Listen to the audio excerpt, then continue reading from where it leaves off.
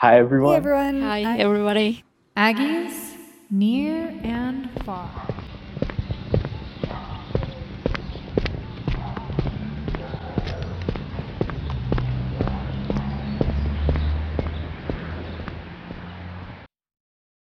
Hi everyone, this is Caden Emery, the production officer here at Aggies Near and Far.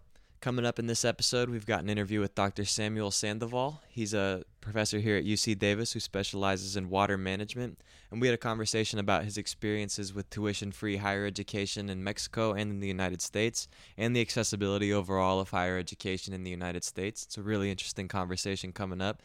Before that, I just wanted to play you guys a collection of clips that I collected at our table when we were tabling on picnic day. I just talked to a bunch of faculty, students, Davis residents about global education here on campus and what that looks like to them, and I'd love to play that for you guys now, and then we'll transition right into our interview with Dr. Sandoval. Hope you enjoyed the episode. Awesome. I'm here with Kate on campus. Kate, would you like to speak on what global education looks like to you on campus? Global education is partnerships to find kind of best practices because we are not the only ones doing amazing things across the world. So we have to partner with others so we know exactly how we can bring the best education to our students. I'm here with Alejandro on campus. Alejandro, would you like to speak on global education, study abroad, and its accessibility? Yeah, I'm going to Cuba in the summer, and I'm just really grateful for having the ability to go to a place that usually most Americans don't ever get to visit in their lifetimes, and experience a different culture and a different way of life, and see that the world is a much larger place than we make it out to be. I'm here with Faith on campus. Faith, would you like to speak to global education, study abroad, or its accessibility? Yeah, of course. I just think the opportunity to be able to be able to go study abroad is really important, especially like myself, for people who don't really have the opportunity to go out. I think it's really cool that you get the opportunity to go out, learn more about different places. Coming from a big city, it was really nice to come to Davis where there's trees, less of that big city. Awesome. I'm here with Julian on campus. Julian, what does global education look like to you at UC Davis? At UC Davis, global education, what it looks like to me is more of a holistic view of, multicultural, education-wise. Just seeing different perspectives into different cultures and how that can correlate to the different things we're learning, in our own lives, and how we compare it to other people's lives and other people's backgrounds.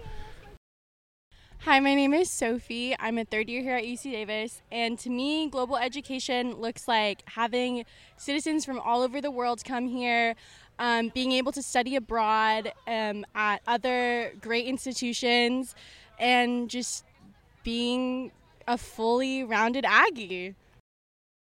All right, I'm here with Marlena on campus. Marlena, would you like to speak to global education and its accessibility? Yes, so global education to me is just making studying abroad more accessible for people so that they have the ability to learn new things and have new experiences.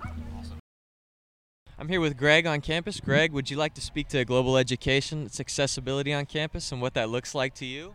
Absolutely. Well, thanks for the opportunity. I think it's the second day after Earth Day, which is really, really cool.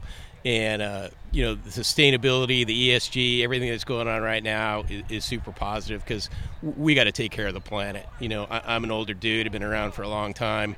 If we don't start paying attention to what's happening, there's going to be some real tough ramifications. But, I'm from California, born and raised. My family came here in 1829. It's just really cool to see the recycling and the composting and just the real attention that's happening now to that kind of stuff. Sustainability is a huge deal. It's going to become more popular. It's actually becoming absolutely more mainstream. And so it's getting to the point where it's not going to be optional anymore. And so that's super encouraging.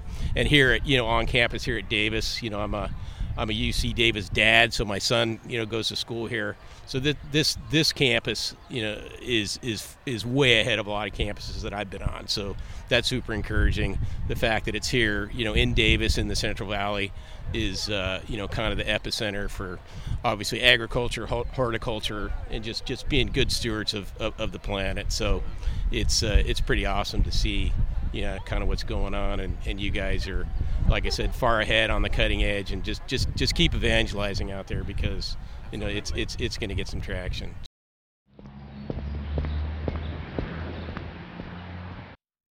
Hi, everyone. My name is Caden Emery, and I'm the production officer here at Aggies Near and Far. And today I'm joined by Dr. Samuel Sandoval. He is an associate professor here at UC Davis, and he's also a cooperative extension specialist in water management. He received both his BS in civil engineering and his master's in hydraulics from the Instituto Politécnico Nacional, and he received a PhD in environmental and water resources after that at the University of Texas at Austin. Dr. Sandoval, thank you so much for joining us today. Glad to be here. So today we're going to be talking a little bit about publicly funded higher education. So you received both your BS and your master's at IPN near Mexico City. So could you tell me a little bit about your time there and about how the institution's publicly funded structure played a role in your education and how that role changed as you were there over time? So, Kaden, I was there. Actually, I entered the IPN, the Instituto Politécnico Nacional system, since I was in high school. Okay. So they have associated high schools. And then I entered pretty much after middle school to their high schools, and then went high school, bachelor, and master's. The cost at that point, it was around, I would say $6 to $8. And I think later, as I was progressing, went all the way up to $30 per semester. Yeah, it played an important role because basically, I mean, going to the point, that was for me, the ladder, the way to move up in the social, moves economically. I come from a lower middle income family, and there was no other way. My way to start climbing the economic ladder was through education. So it really played an important role in having education that was accessible, affordable. Ultimately, I was able to get a scholarship to go to UT and then the place where I am. So play a significant role. Education was my way to move up the ladder. Did education, that sort of ladder climbing, was that a common occurrence in the community you came from, or were you like an exception? It is, I will say that is common, but it is not without the effort. Mm-hmm. So when we talked about public education, we also talked about a very affordable, public and affordable education. Mm-hmm. And people that it is very competitive to get to some of these spots. But once you get there, the professors that are there, they will not hesitate to fail you in a class. When I was in my bachelor's, I think only half of my cohort finished the bachelor's. So it is extremely competitive once also you're there. But I could see that many of my classmates that finish from rural towns in different states, now they had a bachelor's degree that they could use. And in many times, it actually helped them out to have a good quality of life. So it is not that it will secure you a good or an increase in your economic position, but if you finish, it is very likely. It is very high quality education. And in fact, the public and affordable schools have improved education. They provide a better education than private schools.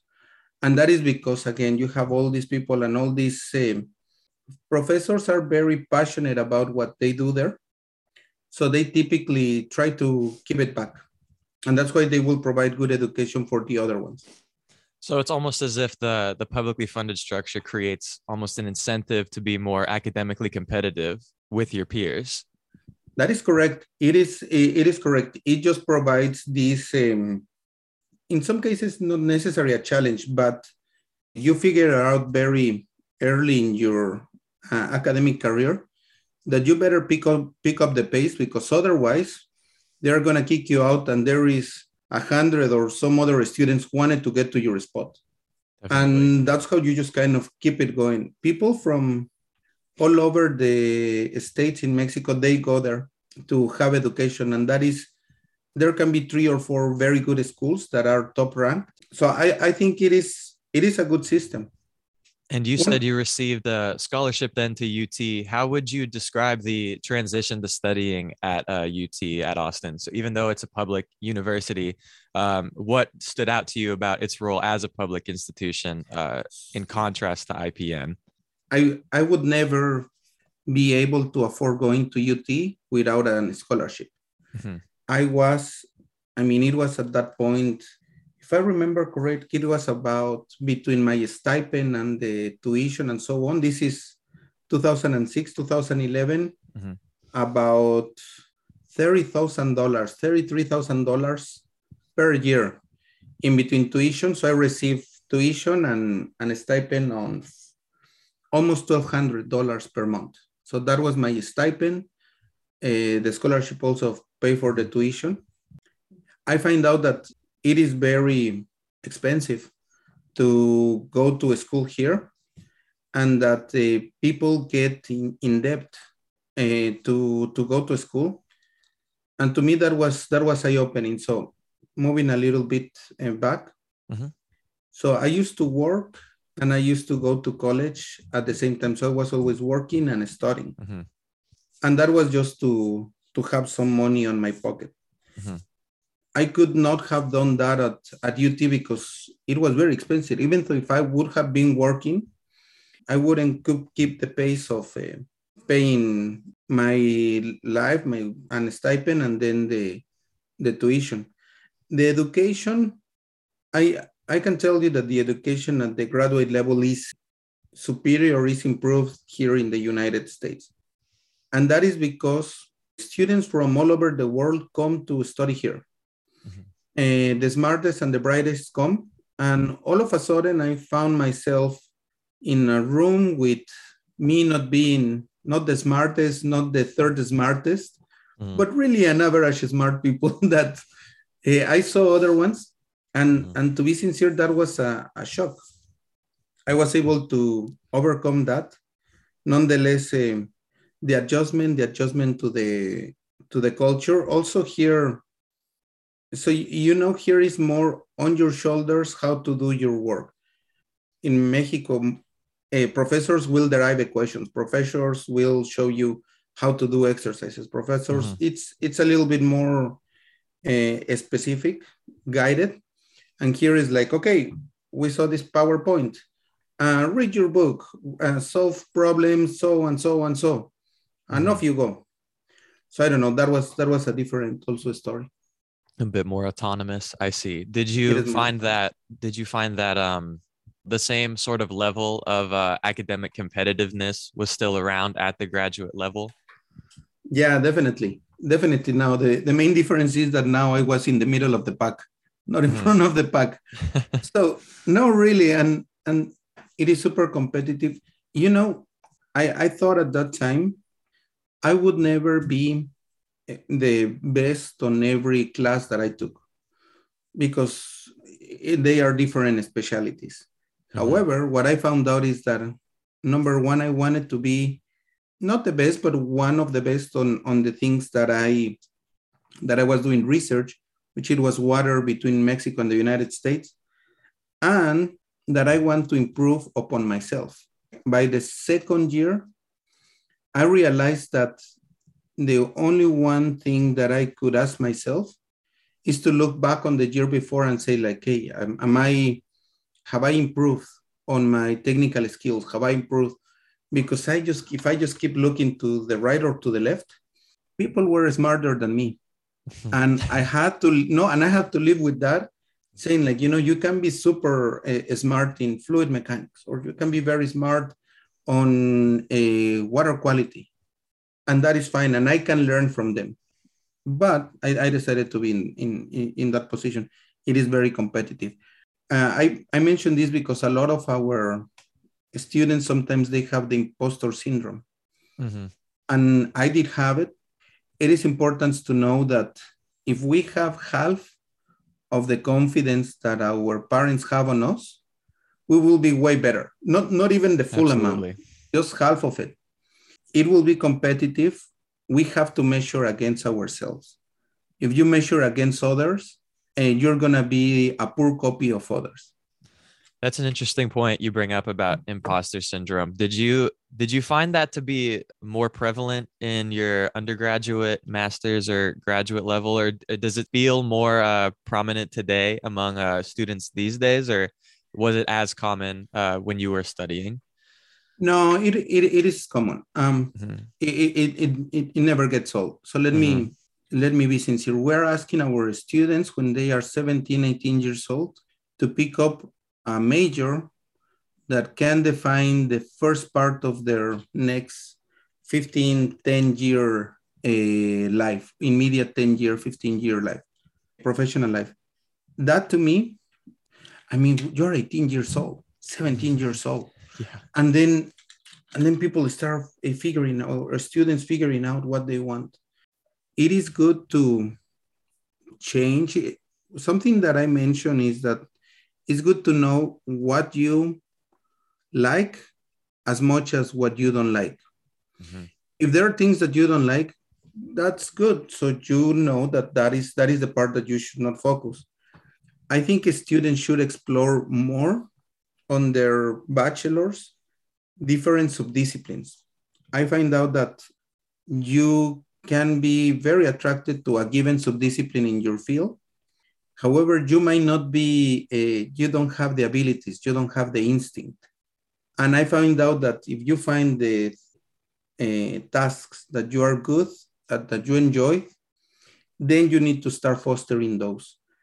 I start working as a land surveyor. I did a supervision of highways. I went to do, I was in a soil lab. I did the design of concrete structures, design of foundations. And in many of those things, I was good, but I didn't want it. Land surveying, I saw myself doing all the measurements along the streets. I was very good. I didn't want to be all my career under the sun. And after being like 3 months under the sun, I realized like, I'm very good. Foundations, the same. I really want it. I was very slow in doing that. So the last year of my bachelor's, I found that there was a career in water-related issues.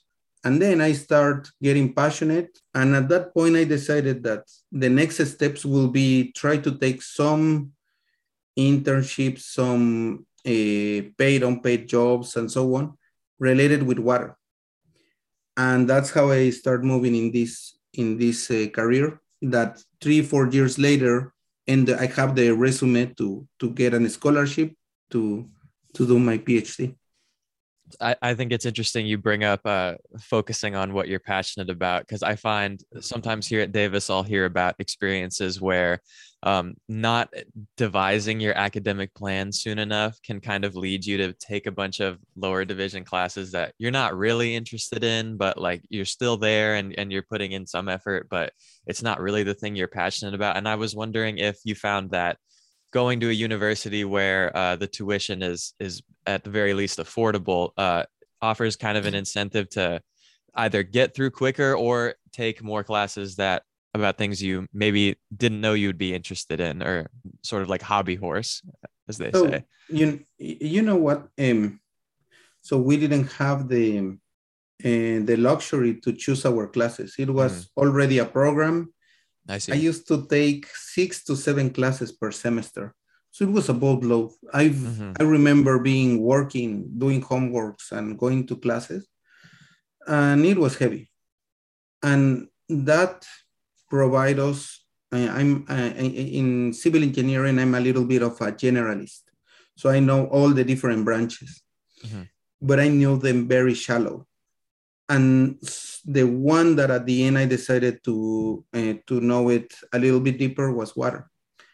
I do think that, like what we're doing, talk with graduate students, professors, shadow a given professional, and that can help you out to see things that you may want, things that you may don't want, things that you might be passionate or interested, and finding that thing that you're good and that you're passionate.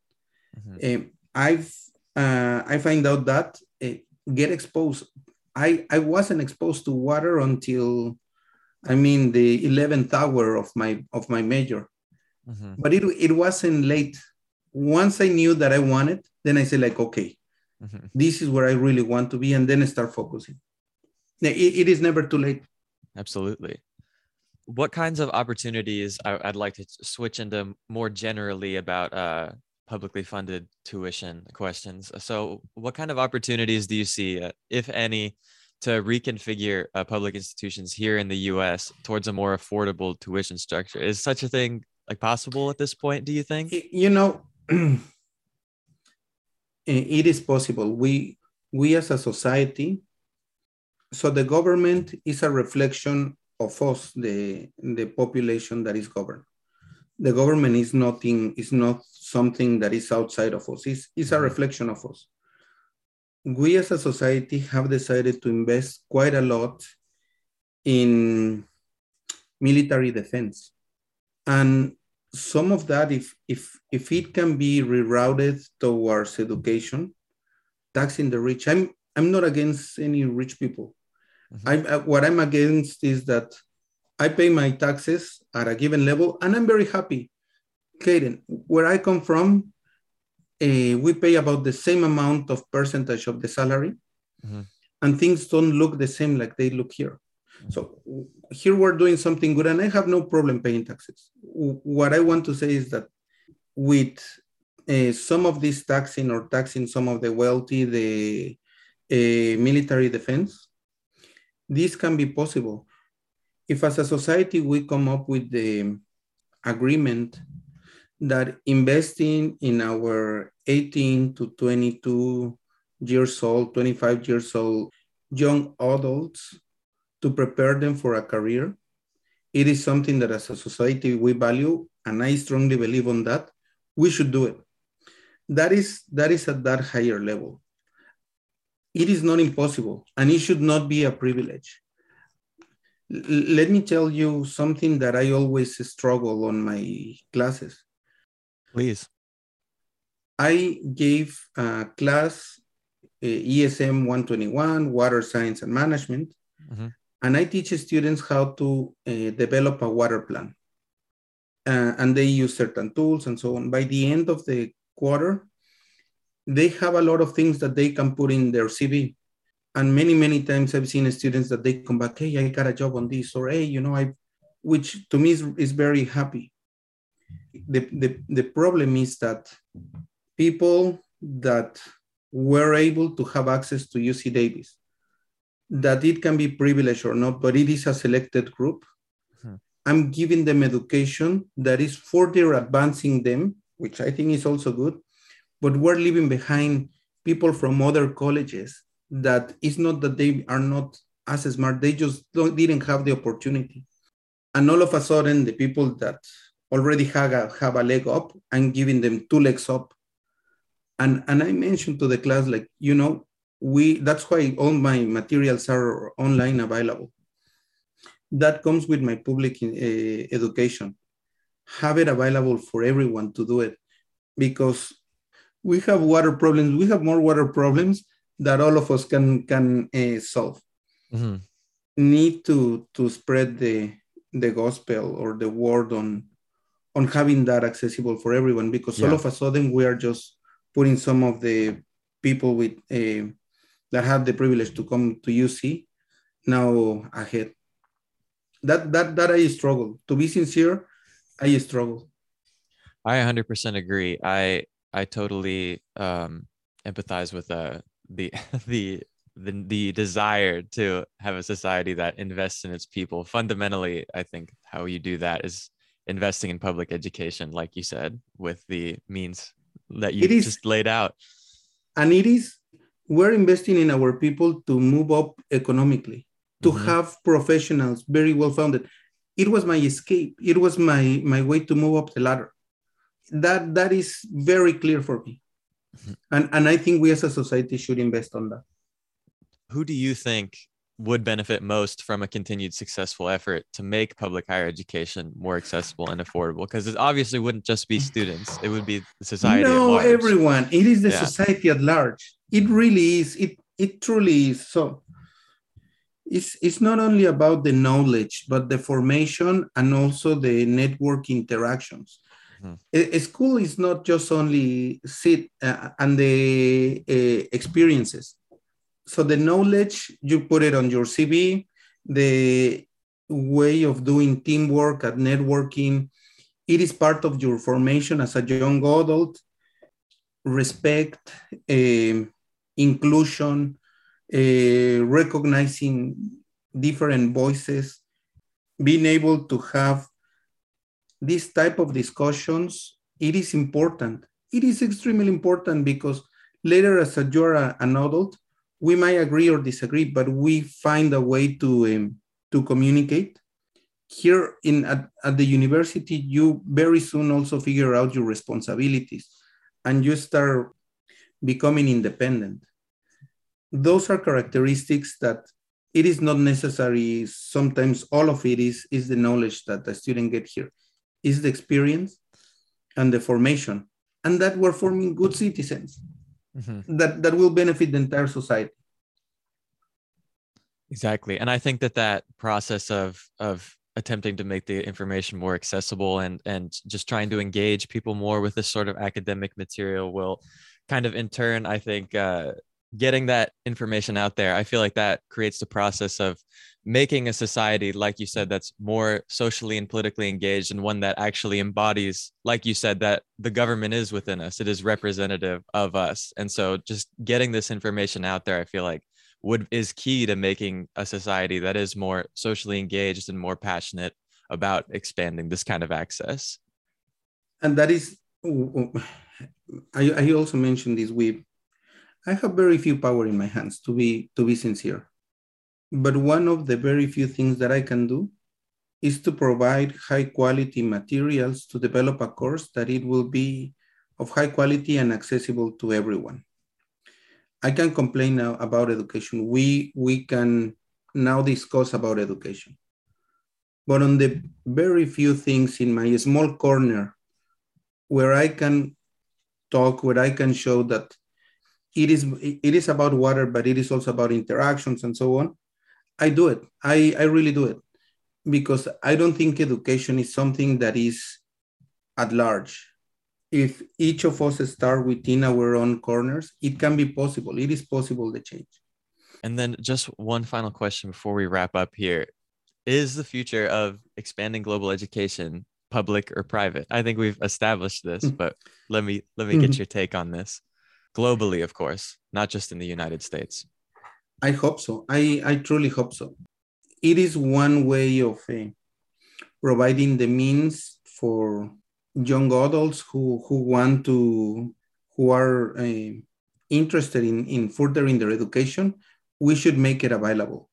If you talk with some of your older adults, they will tell you, well, I used to pay $200 when I went to UC. I know how much you are paying. And to be sincere, it will be like, yes, but it is a reflection of us. How we should not be proud of it. We should be saying like, okay, see, there is something wrong. Because in your case that you have gone or you have done with your bachelor's and furthered your career as much as you could, it was possible to afford, to be affordable. And right now, I'm not sure if all the students realize, if all the college students being at a university, someone is working for you to be there. And it had been your parents that set aside money for that, or it is you that you are banking on your work in the future to pay for what you are doing. And that to me, it is really mind-boggling, because it has to be, each of us should have the opportunity to go to the university. To me, it is have the opportunity. The university is not for everyone. And there are different types of smartness, to be smart. There are vocational schools that are also very good for people that are more into the arts, into the physical sports, into some of the more manual things. And it is a decent job, and you can get a good life as getting a major. I do think that it should be as we have a human right to to water, to have access to the environment. It should be a human right to have access to education. We should not be discussing this. Each individual may have their opportunities. I just don't see how we're not valuing it or giving it the weight that it is supposed to have. Absolutely. It's a basic dignity. Like you said, it's the one guarantor of being able to economically advance. 100%. Yep. 100%. Yeah. Dr. Sandoval, thank you so much for taking the time. This has been a really engaging discussion, and I had a great time discussing. Yeah, same here, Kaden, and to all the audience, keep it going. Look for what you're passionate. Find out also if you're good at it, and then don't give up. Things will pay out. Don't stop exploring. Explore. Thank you so much for listening, and we hope you all enjoyed this episode of Aggies Near and Far, a podcast dedicated to fostering global education for all at UC Davis. The information contained in this podcast represents the views and opinions of the original creators and does not necessarily represent the views and opinions of the Aggies Near and Far organization. We are always looking for students interested in furthering our mission to foster global education for all at UCD. If you are a student who has studied abroad, a student from another country, or are just interested in intercultural exchange, we'd love for you to share your ideas for episodes with us. We're especially looking for students excited about sharing their experiences, conducting interviews, and illustrating their respective cultural events and significance. If you'd like to join our mission or just know a bit more about us, you can look us up as Aggies Near and Far on UC Davis Aggie Life, Facebook, or Instagram, or send us an email at aggies.near.far@gmail.com. This episode and others can be found on our Spotify, SoundCloud, iTunes, and Stitcher.